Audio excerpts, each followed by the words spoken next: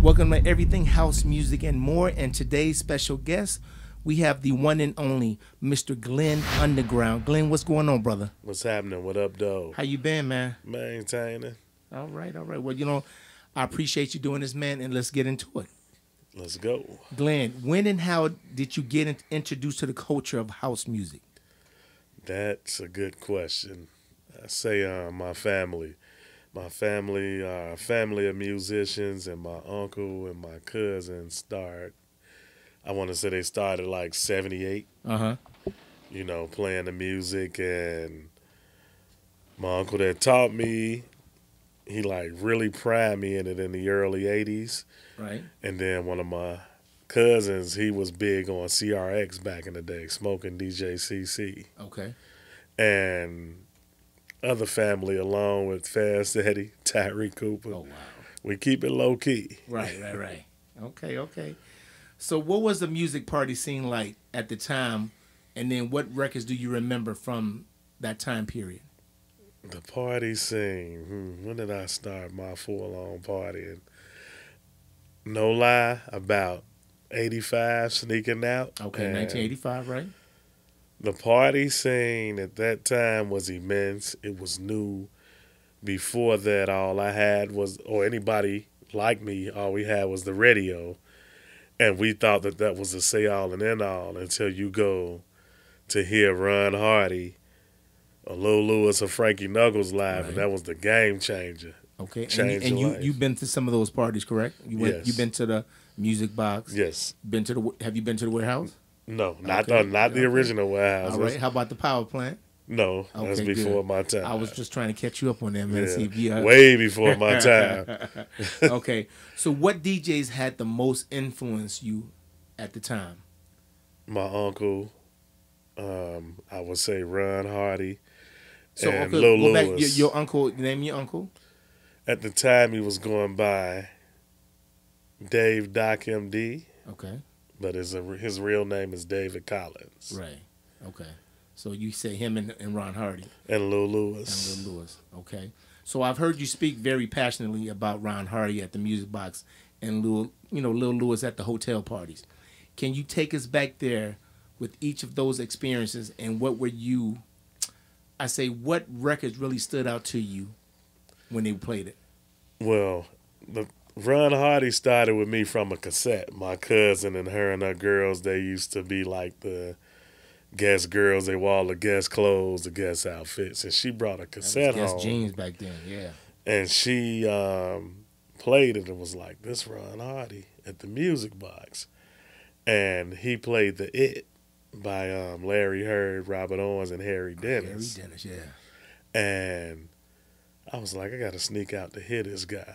Wow. And that's what happened. And that's what it was. Okay. That was like, it was like, for me. Yeah. That was like, it took me away from the radio. It made me hungry to start like, searching deeper. Right. And then the hotel parties. That's something that everybody got spoiled to with like Lil Lewis and the big hotel parties, because you had the bad sound system. Right. And you had women everywhere. I was spoiled to that. I became highly spoiled to that. Right. And he was a good DJ too. Great DJ. Ron Hardy was. Both, Lewis and Roddy. Okay. All right. So which came first for you, DJing or producing? DJing. I'm a DJ first. Okay. 1984, 83-ish, 84, I'll just say. And what was your I said, well, tell us about your transition into being a professional DJ, and what was your first paid gig, and then what were some of your signature records? Let me see. I remember talking on the phone to a guy named Quick Claude from the West Side, and Claude would have all of these hotel parties as well, and he came to me in 1987, which would be my first big signature party that I played in. Okay. He was like, at the time I was Glenn Jam and Crocker, don't laugh at that. Okay. And he was like, we got to come up with a better name. And we were on the phone. It was me, him, and these guys. They were known as the Fat Twins. Oh, wow. And he was like, "What name should we use?" And Twin was like, "You always talking about how deep your music is under the ground. You need a shovel to dig yourself out of it." Oh, And wow. Claude heard it and was like, "That's it, Glenn Underground." And that's where Glenn Underground was born. From Quick Claude, and I played at the Holiday Inn City Center downtown. Oh, wow. And Okay. Claude was known for the Da Vinci Manor parties on Right. North Avenue Right, and right. Central. Yeah. Oh, Yeah. wow. So you're known for a prolific and very musical body of work. What was your musical background and influence? Well, my stepdad, he was like he was a dope musician to me. He was, doing his thing. Right. But his brother, my uncle, he was like very experimental and very instrumental in the role playing as me becoming a musician and a producer. And Right. he taught me sound design. Okay. And the sound design, I think that everybody that gets into producing or trying to make music should really focus on sound design first. Okay. Because from there, you kind of get your vision on where to go musically. Right. And that was the greatest thing I learned from him. And he used to always tell me when I would go out to Detroit, "You go out there, nephew, and do it to him. And tell them motherfuckers I created techno." I believed him. Oh, Because wow. he was ahead of the game. Right. He was like Kraftwerk when he was living with us in the 70s. Oh, my goodness. Wow. So your musical background, did you go to school for music, or did you just self-taught yourself, or Self-taught. Because I just learned just now that you also play guitar. I didn't know you play guitar. I dabble. Okay, you dabble. Okay. And I dabble in that because of Josh Milan. He don't know it, but I would see him dabble. So I'm like, Okay. let me dabble around. Right. And, that's basically about it. It just came natural. And I That's a taught blessing, man. myself, That's a and blessing. I would emulate my favorite producer. I think he's the godfather. House no diss to nobody, but Larry Heard taught all of us how to make music. Okay. So, He's sophisticated. He brought personification to the game. oh yeah. He really was influential on the sound that the world does today. Wow. Okay. So let's stay there. So let's go to the controversial topic of where do you think the term house music came from? This is funny because I saw one of your interviews and one person had it right. As far as the sound didn't have anything to do, and this is not opinion, it had nothing to do with Frankie Knuckles' Warehouse. But because of the vernacular of them calling it house music for short, the term definitely comes from the club, the Warehouse. Okay. But it didn't come per se from the Warehouse. It came from a South Side joint on the flip side of Inglewood that my granddad used to own, and he had in his window on 79th and State Street. We play house music. Now, what's the name of this place? I can't remember, but I Okay, remember. so you say that's your grandfather? Yeah, my father's father. Your father's joint. father. But then you have Leonard Remix Roy say he was working there and he put a sign in there and says we play house music. Look at my eyes. So that's false. That's false because he said it was in the heart of Inglewood, and that lounge was on 78th and State Street, which is the flip side of Inglewood because Inglewood is one of the biggest neighborhoods on the south side. Okay. And it expanded all the way to 79th and a Dan Ryan. Okay. But the flip side, we know that wasn't So Inglewood. you don't know the name of the club? No, I would have to ask my father. Okay, so we're going to put down in the comments. You got to tell me later. Okay. We'll put it in there to figure out what's going on with that. Okay, so your career developed into international touring and global attention. What do you feel was your breakthrough record? My record that I produced or my record that I just played? Well, no, the way you produce so they can get you over to overseas to get you going and wanted you as a DJ. You know what? I did something that I was playing around with in like 1989, cassette recordings. And Steve Poindexter was like, "Yo, I got this lady over in Amsterdam." and she got a little money for you, but you know how I went in the streets because yeah. you were there before me. Right. You know, I'm gonna give you got to give me a little money for the hookup, Yeah, which yeah. I didn't mind because Right. Steve was my boy, and Steve is a big player in Chicago's house music scene. And it was Saskia with D-Jax. And from there, I started making all of these recordings, and I ended up getting a 8-track tape deck, doing all of these recordings, and I dropped the album on a label called Peach Frog. Okay. And it was just for fun, nothing that I was trying to do, and nothing that I was trying to get recognition for. Right. Because I make my music for me. Right. And if the people like it, well, be it. If they don't, ain't no sweat off my back. I'm not mad at them. Okay. So it ended up being nominated for Album of the Year, and I was like, whoa, I got to take this shit serious now. Oh, wow. And that's where at? And that was the label Peach Frog out of the UK. Okay. All right. And it was a song I did called Detroitism. Okay. That was like real big because a lot of my like technical influences, like I said, started at Larry Heard. Right. Then along with you guys, because you guys, I think, at the time had a group or a studio group called The Posse. The Posse, yep. Back in the 80s. Late And 80s. Derek May. Right. And that was real influential. So the song was called Detroitism. But now, what year was this? that I made it on cassette in like 1990. 1990, okay. And that ended up blowing up real big for me when I wanted one of the other songs to blow up. And it's funny because I actually shot one of the songs with Hula and Fingers. Right. It was like, it's too heavy, G. We can't do that right now. Right. And what was the name of the song? Atmosphere. Okay. The album was titled Atmosphere, and I think that was a title song. Right. And so that Detroitism just got you, like, when people was like, let's bring him over here and see what he's about. right, and the techno thing started to give way. Right. But my big play on the techno thing is that it's definitely Chicago-based music. Okay. But everybody know that the techno thing came by way of white people in the UK. And the brothers in Detroit accepted it, real talk, because the money was behind it.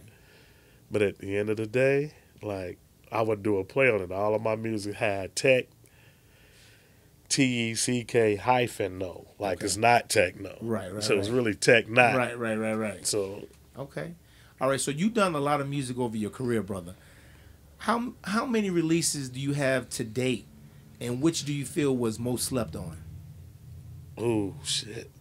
We were just speaking. I know you got a vault like more. Can I be honest? Absolutely. Now, I say this, and a lot of people will say, he boasting or he's just talking, but do the math, go search it out.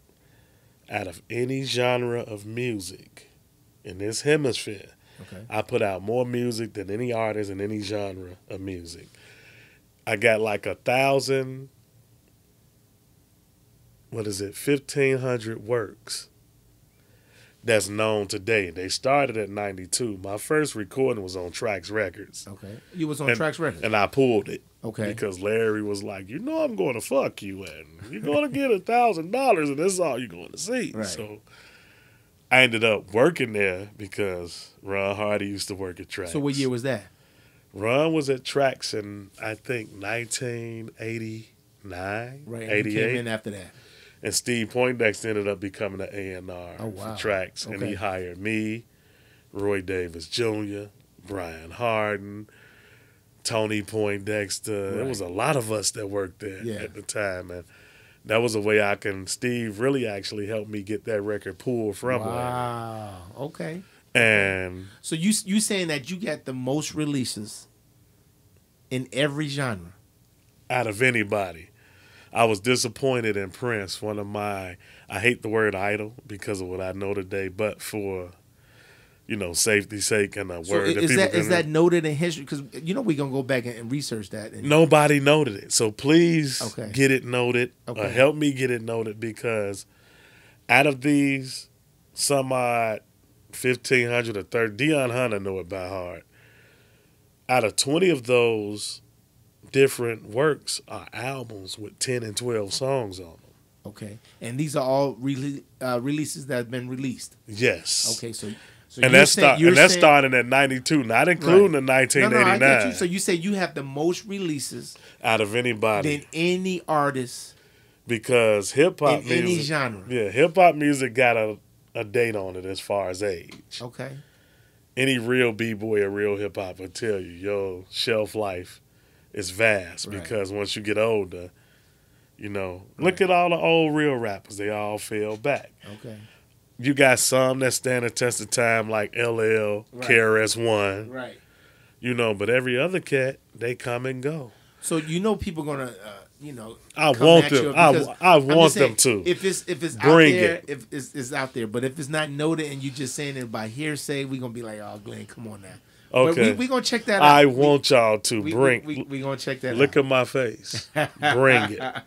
All right. So Chicago house history has included a lot of shady business over the years. Do you feel like you escaped that, and if so, how?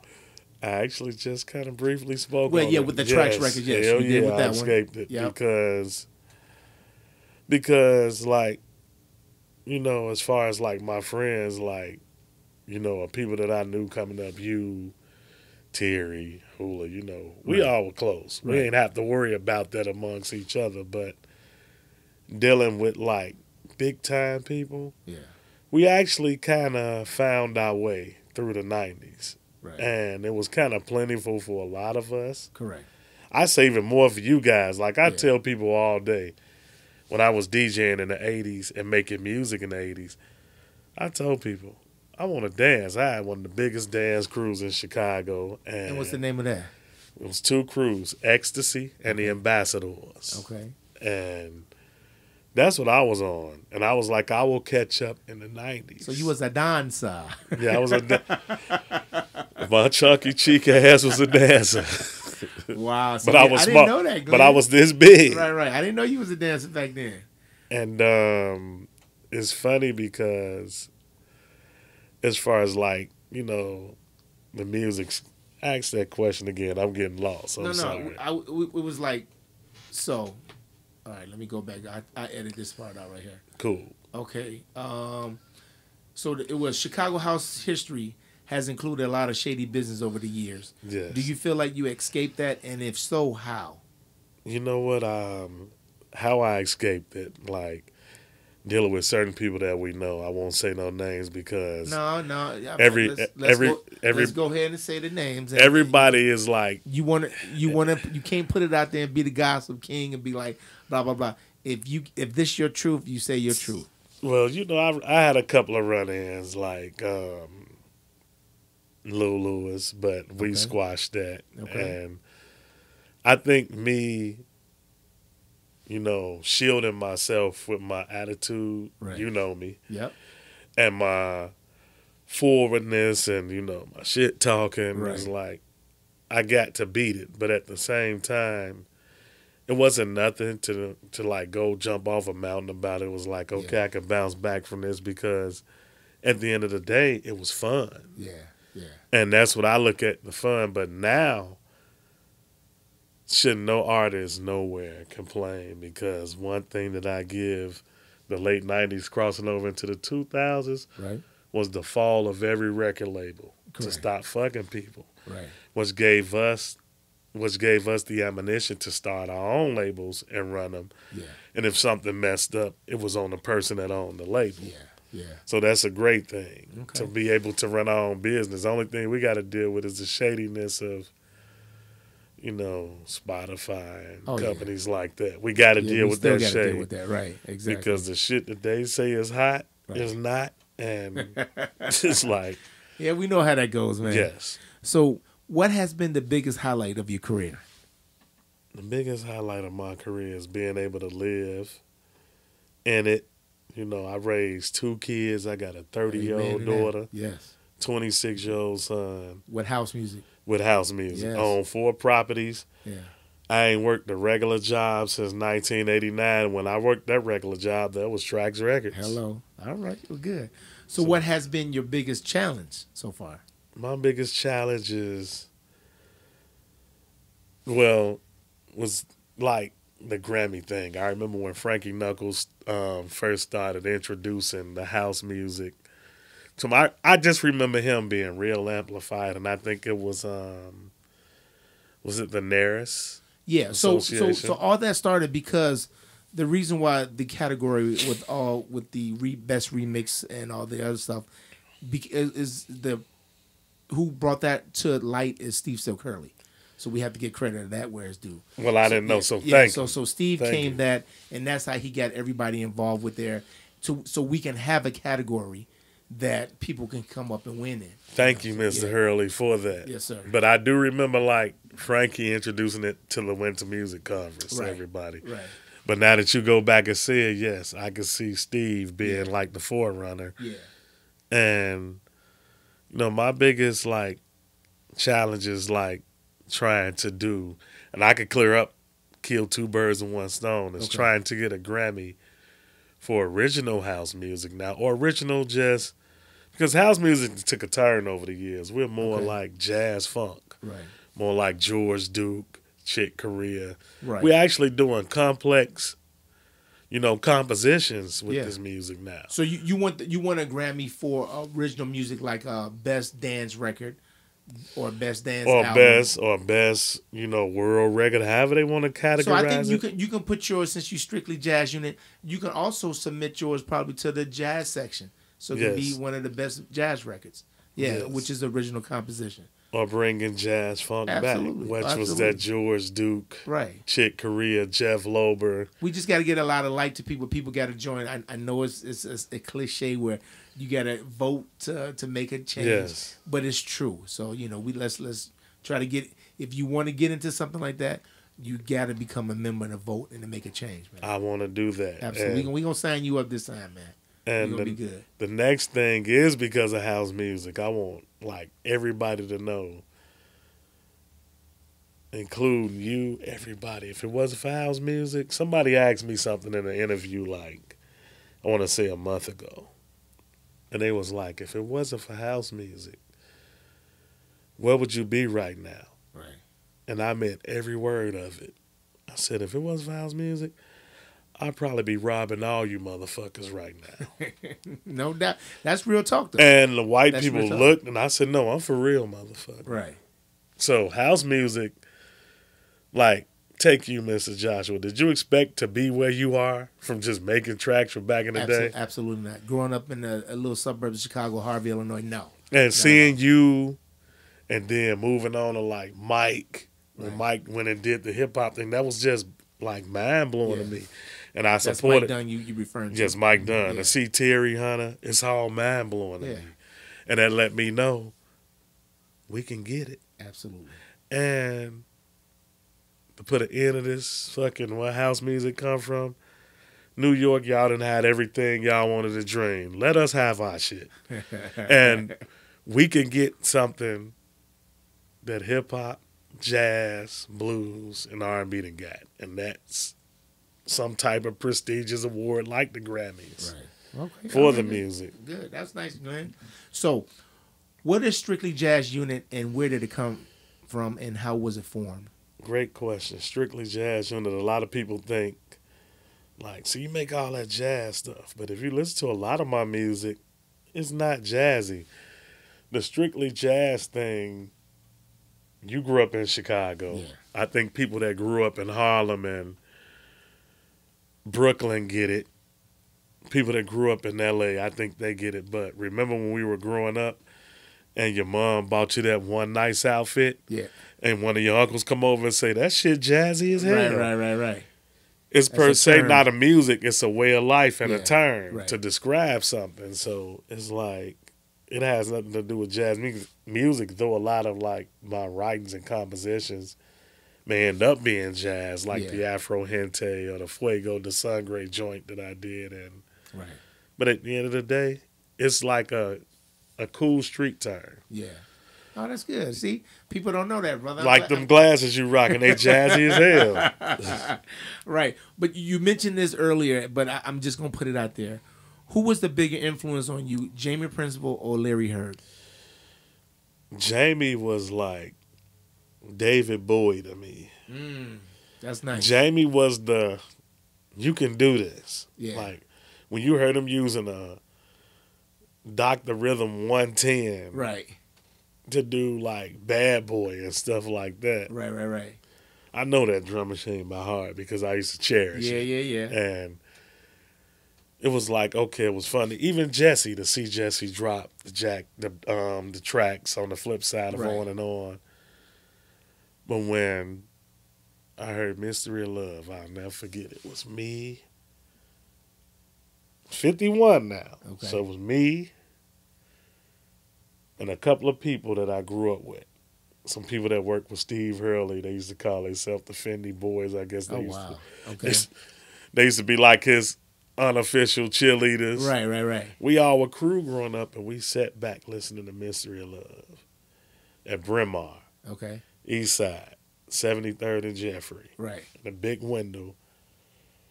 And we were like, what is this? This is amazing. Kids. Yeah. And then, I don't know how it went backwards or forward. I know the Can You Feel It ended up dropping in like 86. Right. Larry did it in 85, if I'm correct. Yeah, 85. And when I heard that, in my mind, I was like, this it? Yeah.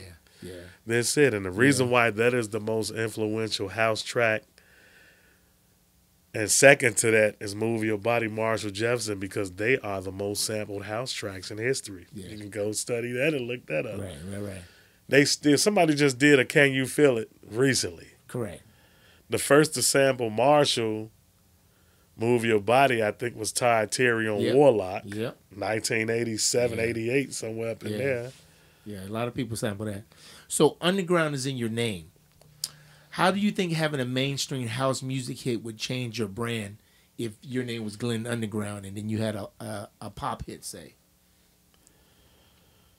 Let me see how can I answer that. I think it would work because that's where everybody is. Everybody crave the underground. Not crave me. Right. But like when you use that term, even going back to slavery, it's something that make you want to look into it. Yeah. You know, like that's underground. Right. Like even when, like if I had a commercial nightclub, Right. it would be this commercial nightclub where underground music is being played. Nice. And underground covers not just house music because, think about it, we love underground hip hop just as we do underground house music. Absolutely. So do you think soulful house music would fade with our generation?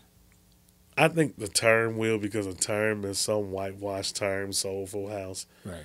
I think the only true form was the name that we gave it in the streets coming up, and you know this, Deep House. Right. If it wasn't Tracky or Jackie, Deep House was. Right. All of that other stuff, Right. you know, not a racist, but it's a fact. It's white shit. Okay. Point blank. Okay. All right. So, some people have been asking me because they know you was coming. I was coming to interview you, but they want to know what happened to you with Boo Williams, because you guys were so tight with each other. Y'all was like everywhere y'all go, y'all was with each other. But did anything happen between you and Boo Williams? Growth. Okay. And Elaborate. that's my brother for life because, excuse me, we on the same page spiritually, you know, but growth. And eventually I had to start seeing me like, Boo was my brother, but like people that like him that came and went, Right. I was always that apex factor that helped everybody. Okay. And I'm not saying nothing against him, but it's a fact. I helped him, Vic Lavender. One person who stuck with me until he died, I helped him, Paul. Right. Helped me and Paul personified sampling and chopping up samples all the way to the point that Hula and Fingers put on Math Rhythmics, the week that Paul Johnson. Yep. Me and Paul bought our first Akai sampler together, the Akai SO1. Right. You had to put the records on 45 to sample on. That's right. And Paul stuck with me through thick and thin. Okay. And, you know, as far as like, what I'm saying is like, me and Boo, we don't have no problems, but as far as working together, Right. I'm not saying my level was higher than his or my level was higher than anybody else's. Right.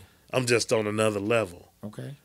Business, you know, business-wise. Right. And I think that he's doing this thing and he's comfortable where he's at and he love what he's doing. So Okay. I support him and all the moves he make, but we were kids, you know, and when you cross 50, reality kick in. Everything I do have to count. Shit hurt on me. Yeah. Knees, back. Right. I ain't chasing coochie like I used to. I'm refined, and all I can see is life because we only got about a good 80 years. Yeah. You make it past that. Yeah. I don't consider it luck. I consider it more pain than hurting. Yeah, it's a blessing. I say it's a blessing. It's a blessing, and there's more pain at it. Yeah. Because this get old. I don't care how black don't crack, but so here's another question for you since you said that. If God came to you in a dream and said he was going to increase your career tenfold, but you had to choose DJing or producing, and you couldn't do the other one anymore at any time, which one would you choose? That's a great question. I love it. And due to what's happening today, producing. Okay. Less people to deal with. Hey, I love that too, brother. I love that. So, you're known for being outspoken, Glenn. Do you have any house beef you want to address or squash at this time? The beef that you just asked about ain't no beef with Boo. That's my brother. Okay. I love him. So there's got to be other beefs. I know you Glenn Underground, brother. So. We just here. The only other beef I can say is hate towards me because I ain't never hated on nobody. I want to put this out here. Right. I know my worth. I know my talent. Right. If you can do it, I can mimic it. Right. And that's my specialty. Like, it's like one Kung Fu movie I watched where the guy was like, are you going to use a weapon? Right. And his opponent was like, anything I touch becomes a weapon. Yeah. That's how it is with me musically. And, you know, Vic Lavender. Okay.